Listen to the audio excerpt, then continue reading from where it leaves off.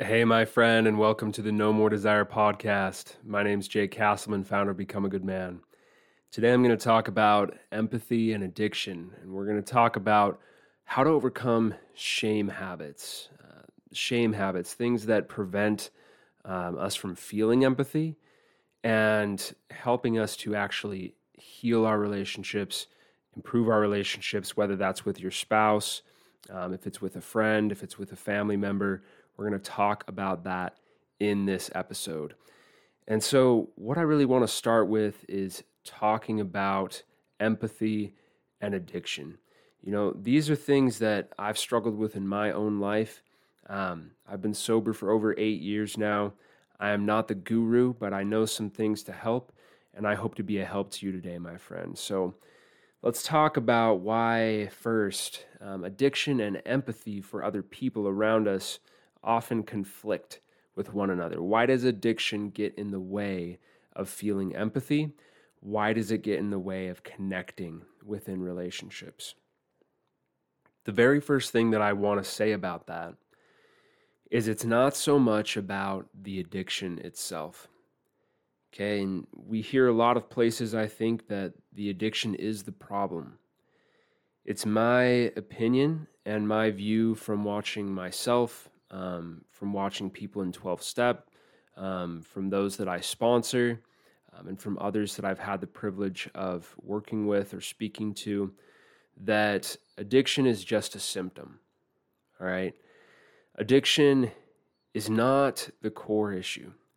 The core issue are our fears, our insecurities, our shame. In other words, feeling like we're not good enough. And frankly, it's our pride. But the thing is, pride, in my view, comes from shame. It comes from fear. It's just kind of a covering over those deeper inset negative emotions that we face, whether that's come from trauma of the past or relationships that failed or people who we felt betrayed us or just negative experiences we had that made us feel hopeless, or from our own choices over time. And typically it's a combination of both, right? So that being said, addiction and empathy conflict because of the reasons that we get into addiction. And again, those reasons are the fear, it's the shame, it's the pride, right? That we can't quite seem to let go of, that we maybe can't even see. Maybe the shame and the fear are things that are so deeply inset in our mind, things that are so deeply ingrained, I should say, that we can't even see them. They become habits for us. Or in other words, what I talk about in this episode, they are shame habits. They're habitual ways of thinking that are just, they're shame oriented, right? It's self-centered. It's I'm not good enough. It's focusing on our insecurities. It's feeling like we're not worthy of love or that we fear we're not capable of loving as we would want to, right? And in varying degrees, right? However we feel on a worthiness of love or a capability of loving. We all vary in degrees. This world is a place of conditional love. So that looks different for everyone. But I think that the worse that gets, the more unworthy of love we feel, the more prone to addiction we are. And sometimes the less capable of empathy we feel. I've met some amazing people that go through a lot of pain. Hurt people they're filled with anxiety, depression. They experience a lot of thoughts of insecurity and inadequacy, yet they are still highly empathetic, highly loving people. So I'm not saying that these things necessarily mean you won't struggle with empathy or that you will struggle with empathy, but they can. And we're going to talk about that. So again, let's also address shame habits, right? What are these? So this is going to be things like victim mentality, all right? In other words, this idea that others are out to get me, or this idea that I'm the victim of the situation, right? And sometimes we are. Don't get me wrong. Sometimes there are times in life where we're the victim. Situations like rape or abuse, we're definitely the victim. But sometimes we can carry these things with us throughout our lives. It's a very easy thing to do and a very understandable thing to do. We carry this victim mentality around, and for some, and I'm not necessarily saying rape victims or other things like that. I'm just saying for some of us, we can actually become addicted to this victim mentality, to this saying, woe is me, or, it's because of these other things in the world that I struggle with unhappiness, or it's because of this that I lost my job, or it's my supervisor's fault, or, you know what, I wouldn't have gotten in a fight with my spouse if, if she didn't take things so personally, or, if it wasn't for my upbringing with my parents, I wouldn't feel this way, right? These are again, understandable emotions, not something to further shame ourselves for, but to work on recognizing, because a lot of these are stemming from that I'm not good enough, I'm unworthy of love, stemming from that place.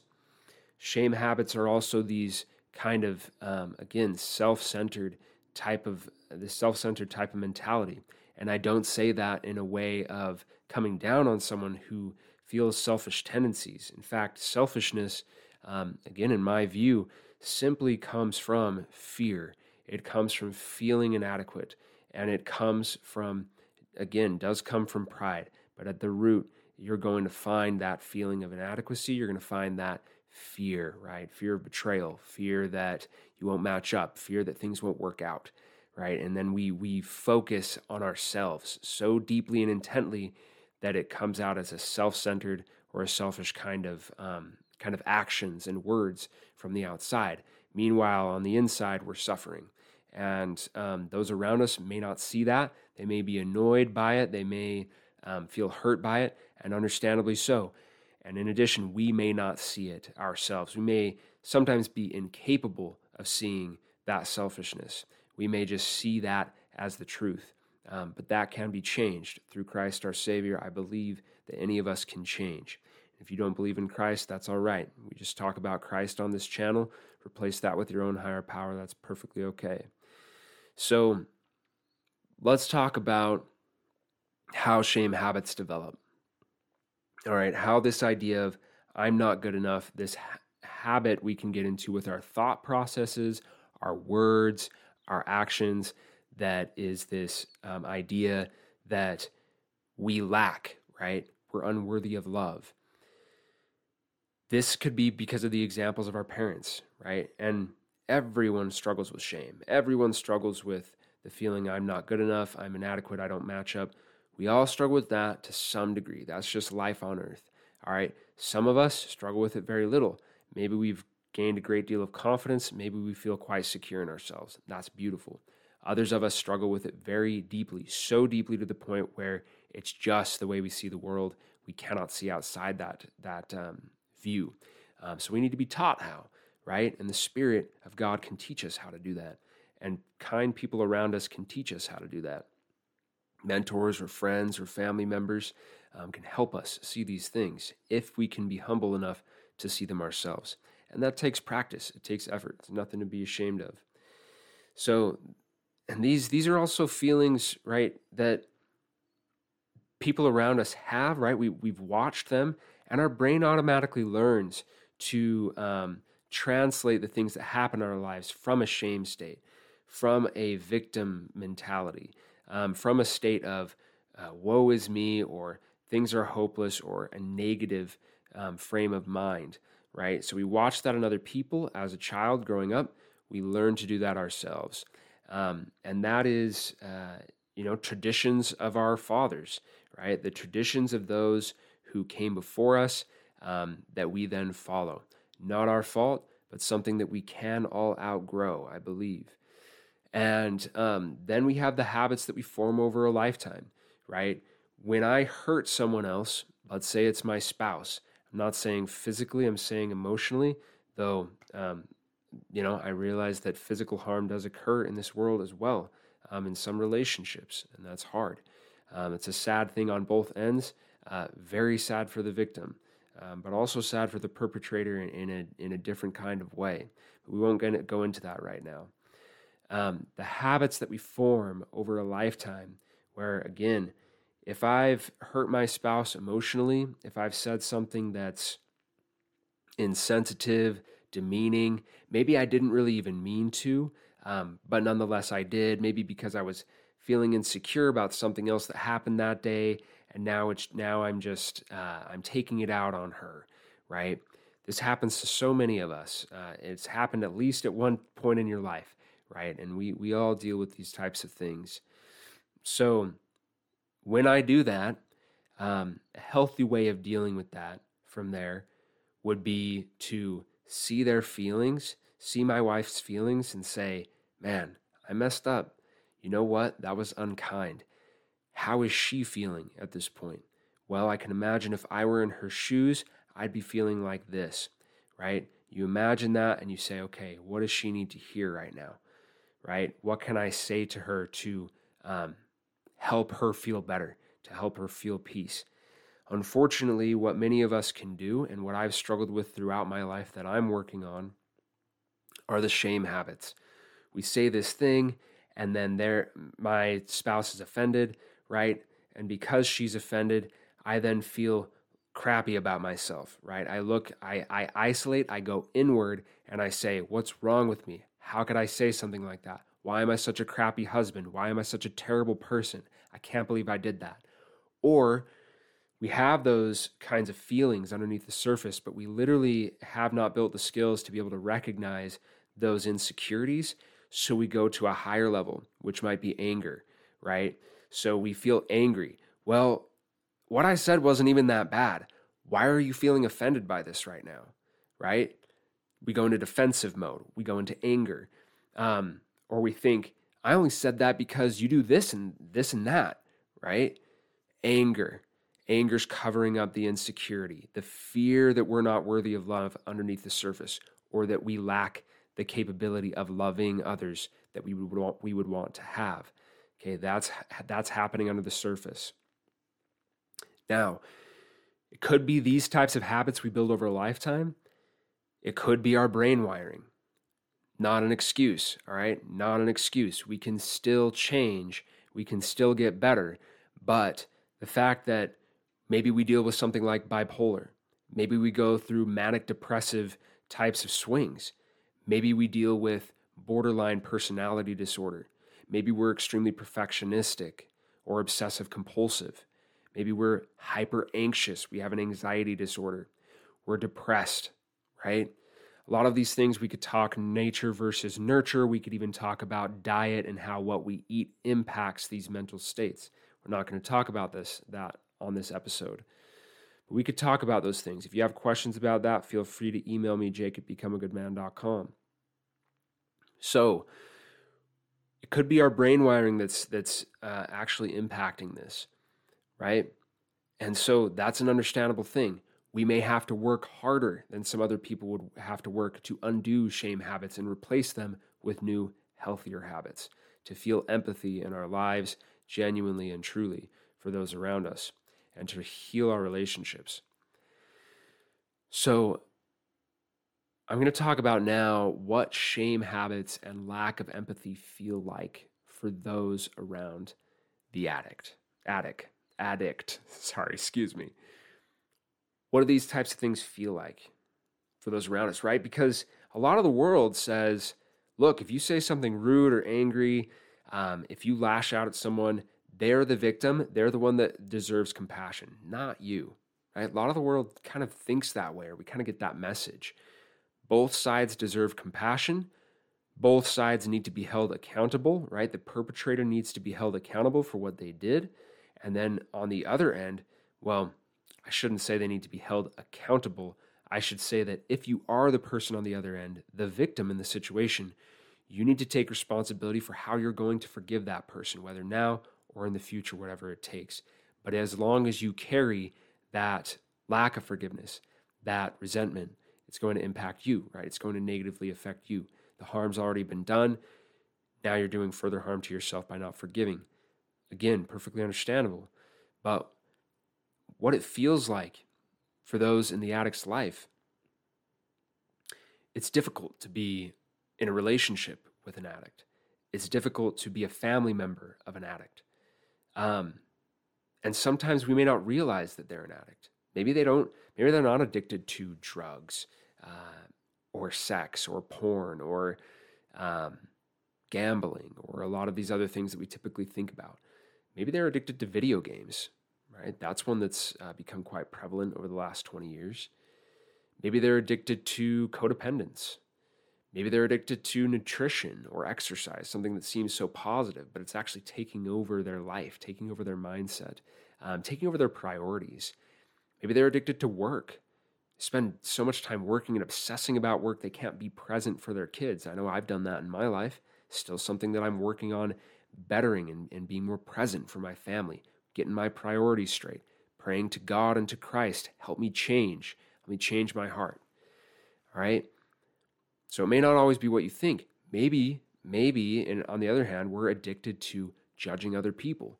Maybe we're highly perfectionistic. We judge other people all the time. And this gets in the way of us changing, gets in the way of the necessary humility we would need to have in order to change. And that's extremely frustrating for the people around us.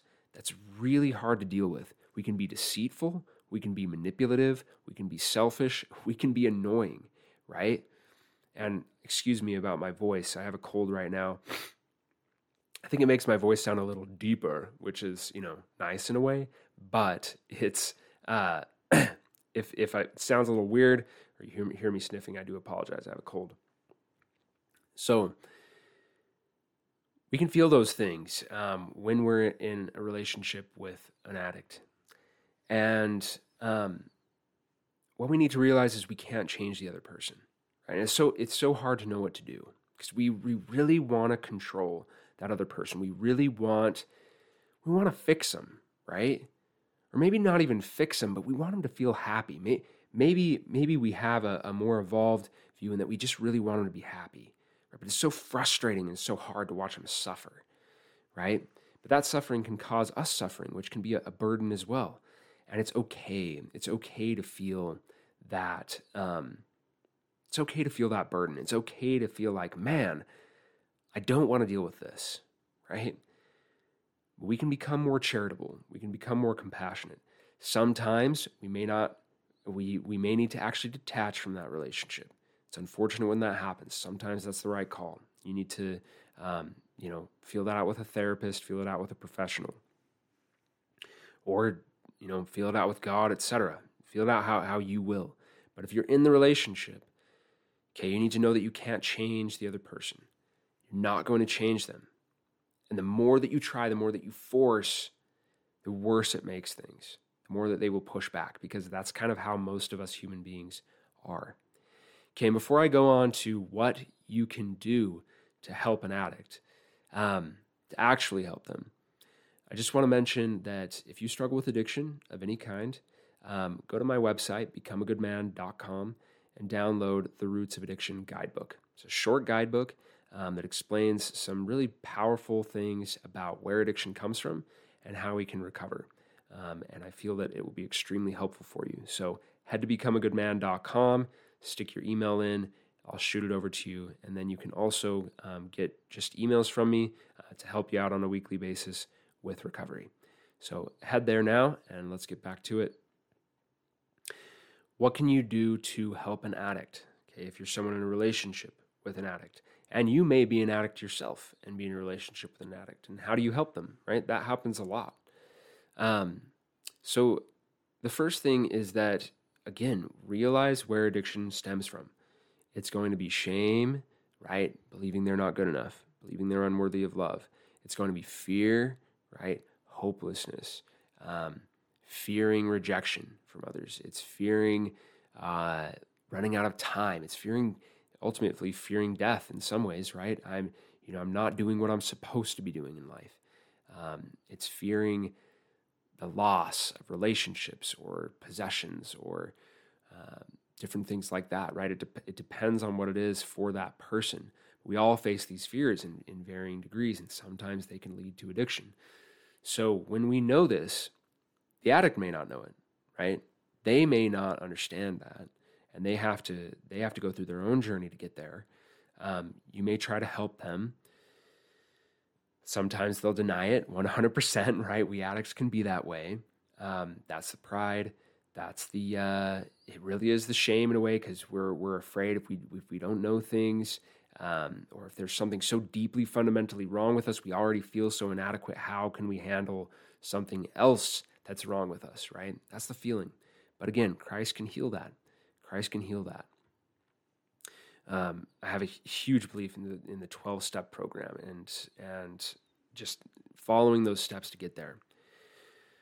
So show them they're worthy of love, all right? In all the ways you can, by serving them, by being there for them, by thinking about them. But at the same time, this can't be a passive love. It needs to be a strong love. It requires a lot. And understanding that being in a relationship with an addict can hone you. It can refine you, right? And it can hone and refine them if they choose the path of progression eventually.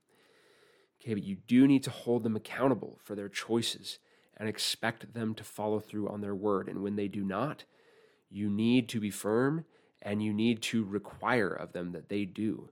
Okay, not with anger. You respond with anger, you respond with offense, and they will often go back into those shame habits, those shame thought patterns. And again, if you struggle with addiction, be thinking about your spouse. Be thinking about how sometimes you may treat them. Think about the words that I'm saying right now, and how hard it might be for them.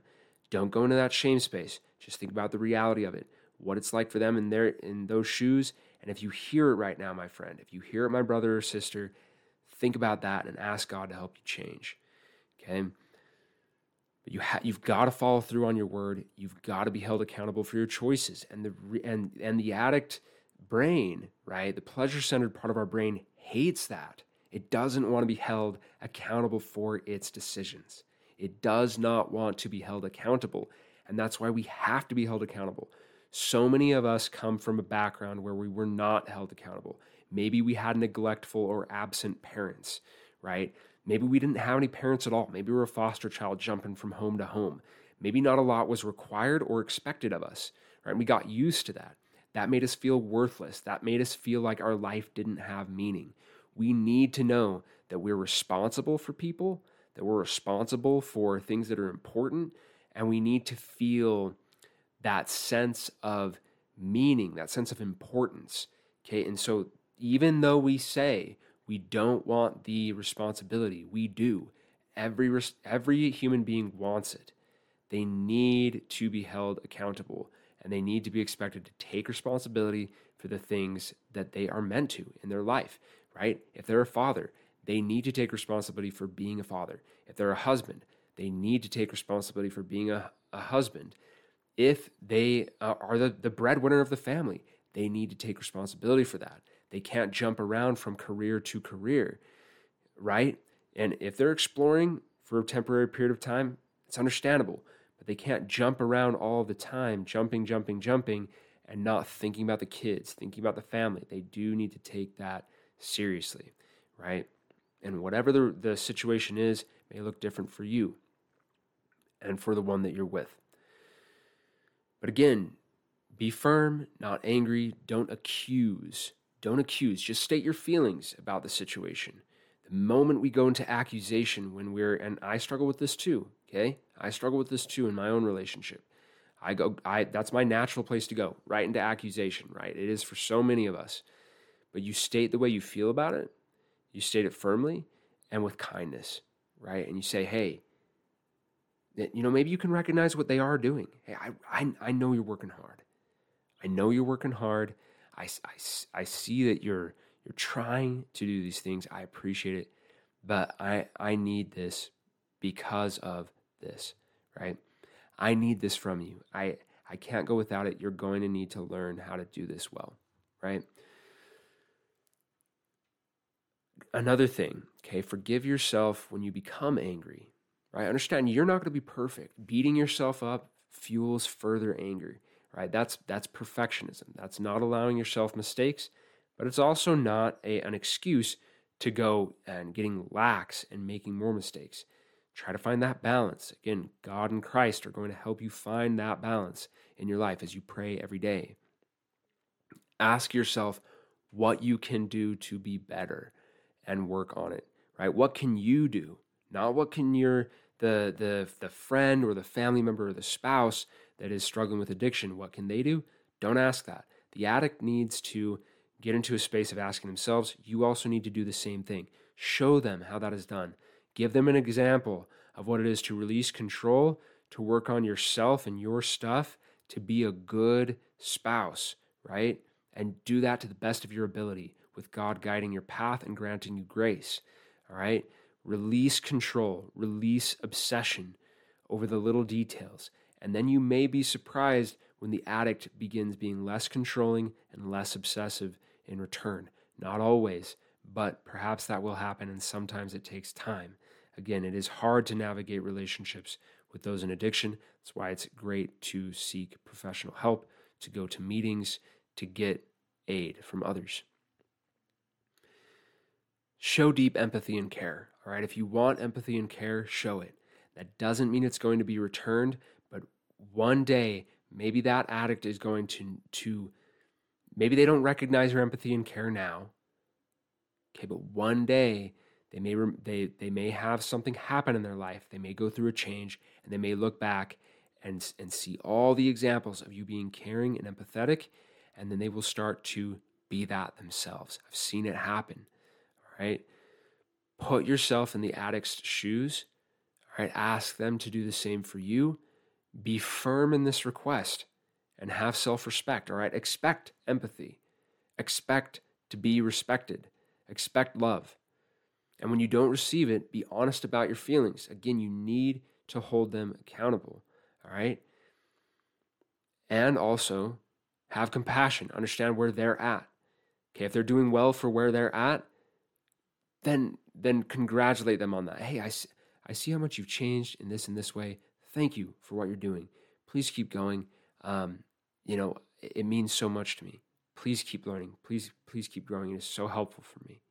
Right? Because even sometimes we as human beings in general can hear, you're doing so great. And then we can be like, oh, I'm good.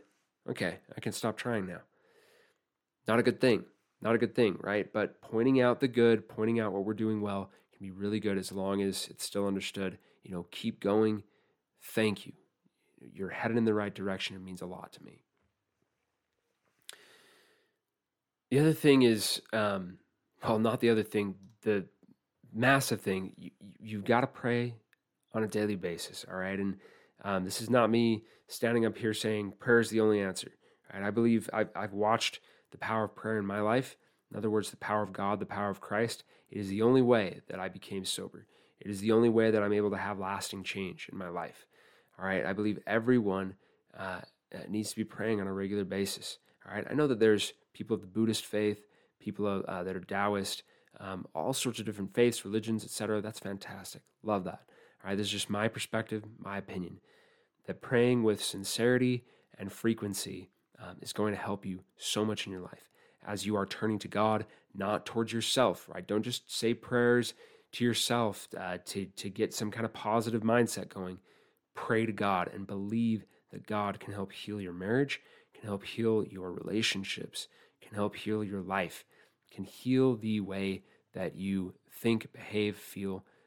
It can all be changed, all right? And that is because of the atonement of Christ that it can be changed. So practice centering your life on Christ, centering your life on God, and let all the changes that you go through be centered from that place.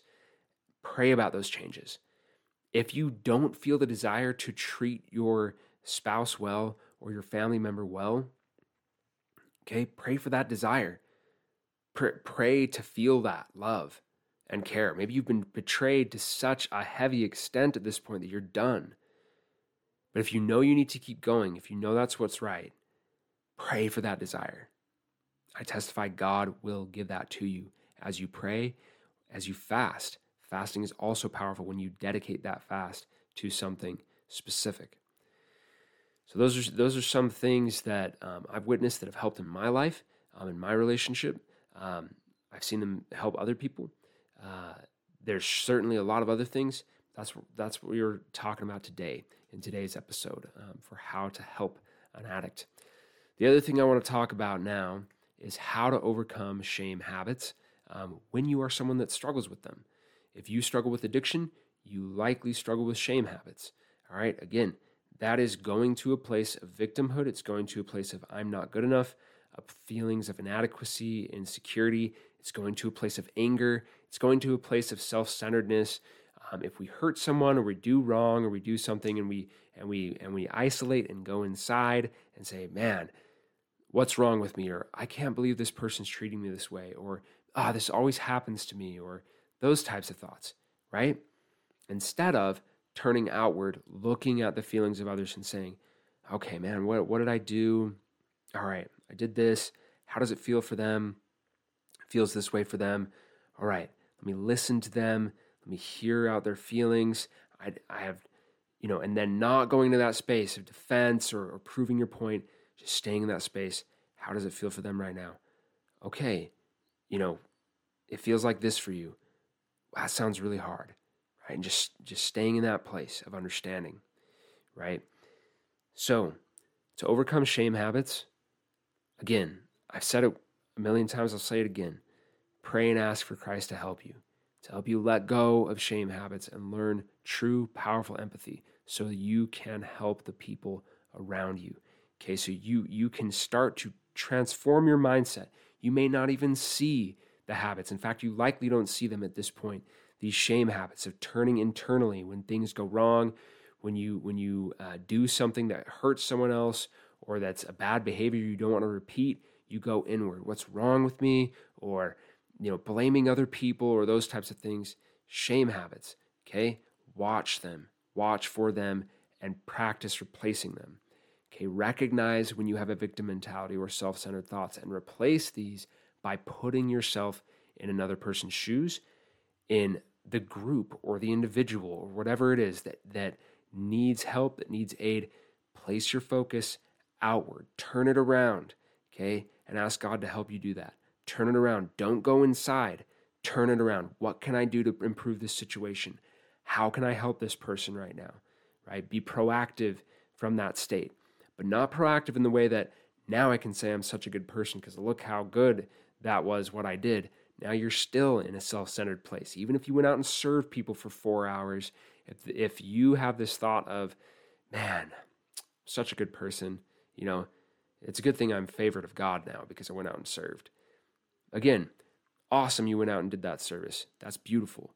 But recognize those thoughts and say, that's still not hitting the mark. God, help me change more so that I can focus outward and focus on the feelings of other people and stop this pride cycle that I'm in.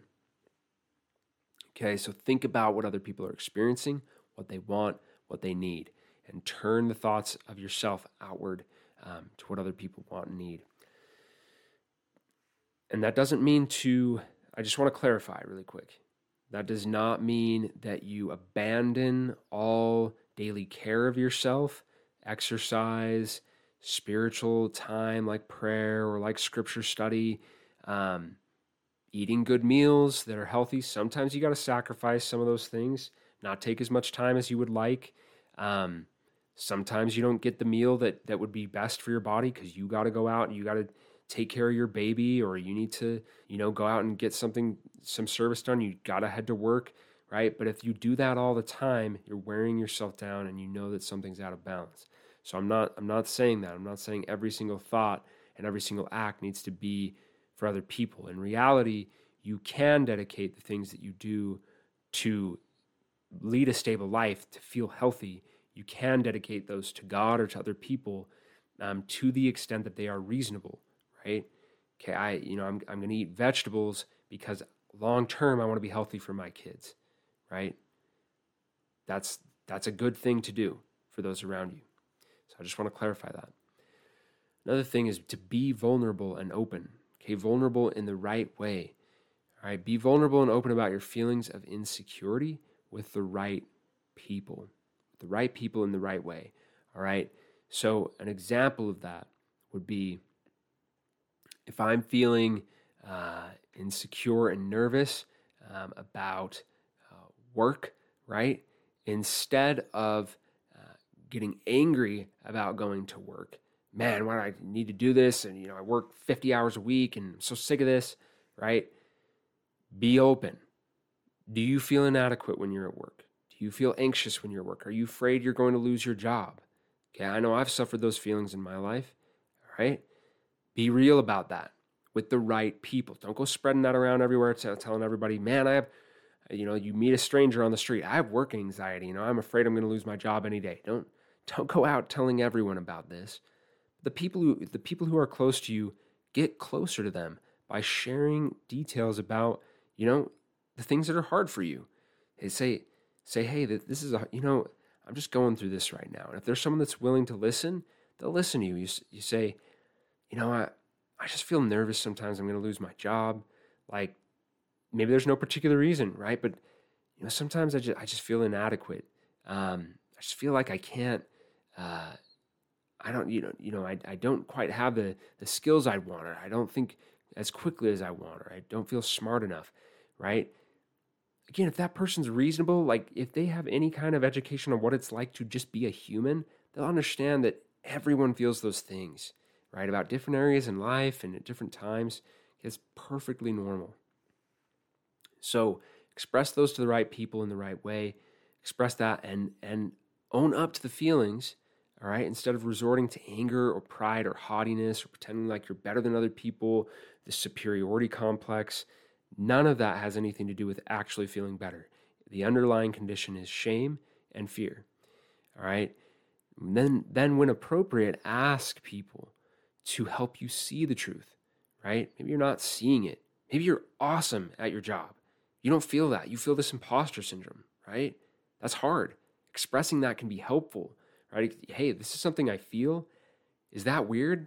No, it's not weird. A lot of people feel that. Oh, really? Yeah, a lot of people feel that. I feel that, right? I feel that all the time. Okay? You can get empathy. You can get other people relating to you. They can help you take steps to change the way that you think. Another thing that we can do, when your mind is automatically begins thinking about your own feelings, shift to incorporate other people's feelings. We kind of already talked about this, right? But imagine what it would be like if you were them. All right? Imagine that. Again, this can be hard to do when we haven't practiced it, especially when we deal with addiction, because we've spent so much time trying to make sure we're taken care of, right? We've built those habits because we felt like we needed to out of necessity, maybe during our upbringing. Maybe there was no one looking out for us. We felt like, okay, I'm on my own. I gotta take care of me. I gotta take care of number one, right? It's not true, but it's how it felt. And then it follows us around throughout our lives. Right? So, incorporate others' feelings, right? Imagine if you were them. What do they need? What do they need to hear, right? Going right along with this, something that is extremely powerful that I have been working on in my own life is reflective listening. Okay, when someone tells you about something difficult for them, don't try to downplay it. And we do that all the time, right? Someone says, man, I just feel stupid. And then we're like, you're not stupid, man. You're smart. You're downplaying their feeling. Understandably, you're trying to help, right? But don't try to downplay. Don't try to fix it. Don't try to put a positive spin on it. Okay? They say, man, I just feel so stupid. Maybe it's your kid saying this. Maybe it's your spouse. Maybe it's a friend, right? Man, that sounds really hard, right? That sounds really hard, man. I'm not perfect at this. That sounds really hard, man. Yeah, you're just feeling kind of inadequate right now, kind of feeling like you're not intelligent enough. Like, tell me more about that, man. What are you going through? Right? Instead, we want to listen intently, right? We want to summarize their feelings instead of going into downplaying, trying to fix it, right? That's typical male thing. I've struggled with it throughout my life. That's why I'm working on this. We want to fix it. We go into fix-it mode. It's not freaking helpful. It sucks. It sucks to be on the other end of fix-it mode. Okay? And no one wants to hear the silver lining crap either. All right? Keep that crap to yourself. If someone's going through something hard, they want empathy. They want to know that their feelings are valid. That's what most of us want. All right? And once we can hear that validation, once someone summarizes our feelings back to us, once we intently listen to someone and we reflect, again, that's why it's reflective listening, we reflect back to them, you feel really overwhelmed right now. They're telling us about all these things. Man, I'm dealing with this and I'm dealing with that. And it feels really hard. And, this and that and blah, blah, blah. And this person at work. And, especially when we have wives, right? It can all just mass together and become so much, right? Women's brains are extremely interconnected. It can become a lot, right? If we can sit back and listen to all that, imagine ourselves in their shoes, and we can reflect back to them their feelings, yeah, you feel really overwhelmed right now. We can genuinely do that because we're listening, and what we hear is, she's feeling overwhelmed right now. And then we say that. Now that person can begin to heal. Now they can begin to work out their own problems.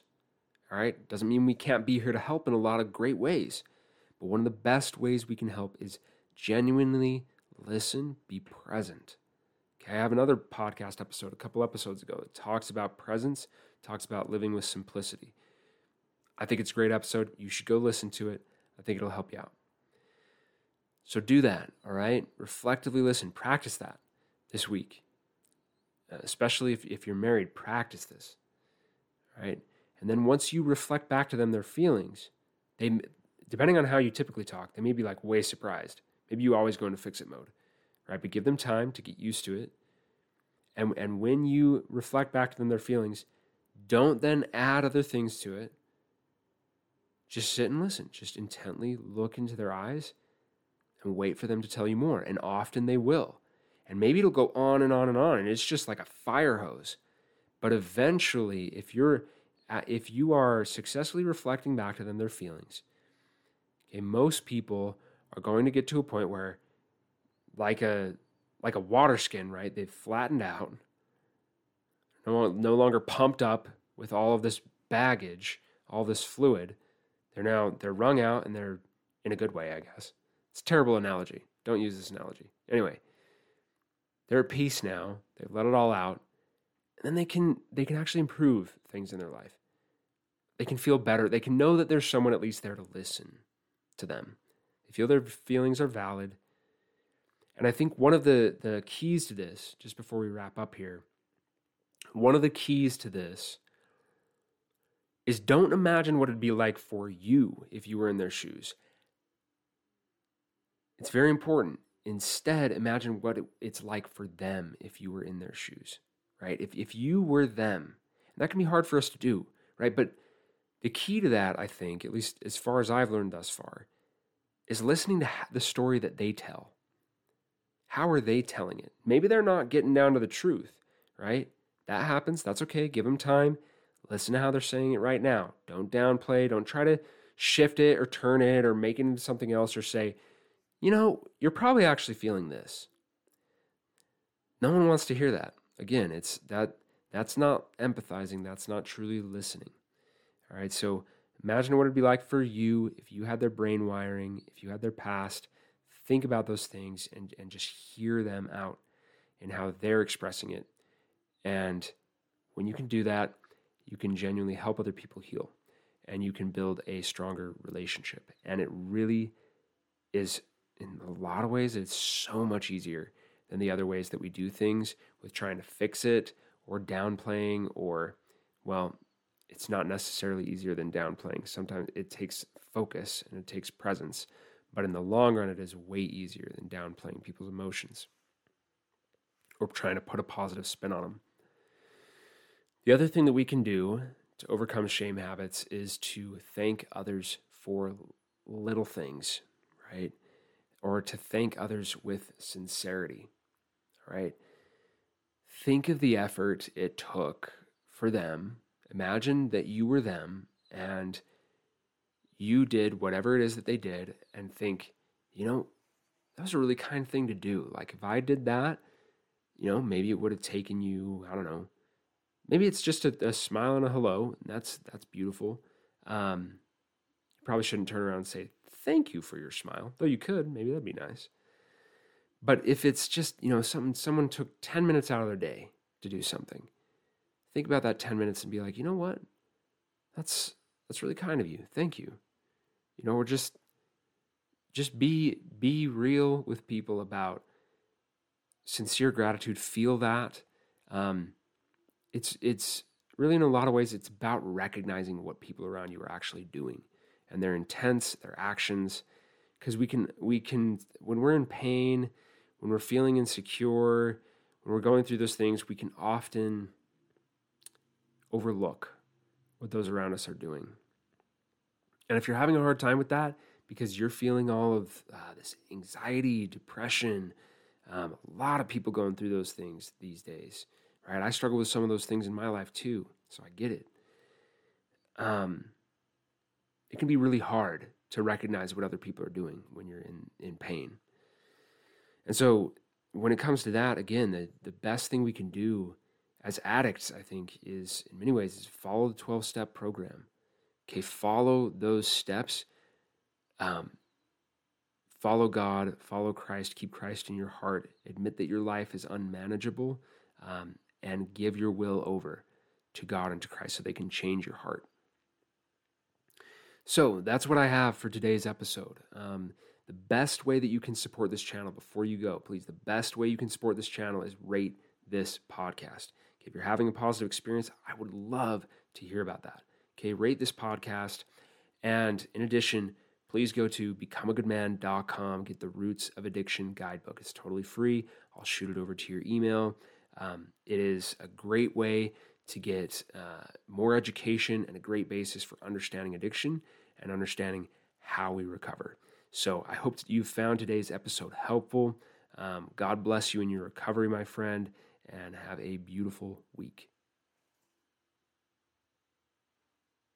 Everything expressed on the No More Desire podcast are the opinions of the host and participants and is for informational and educational purposes only.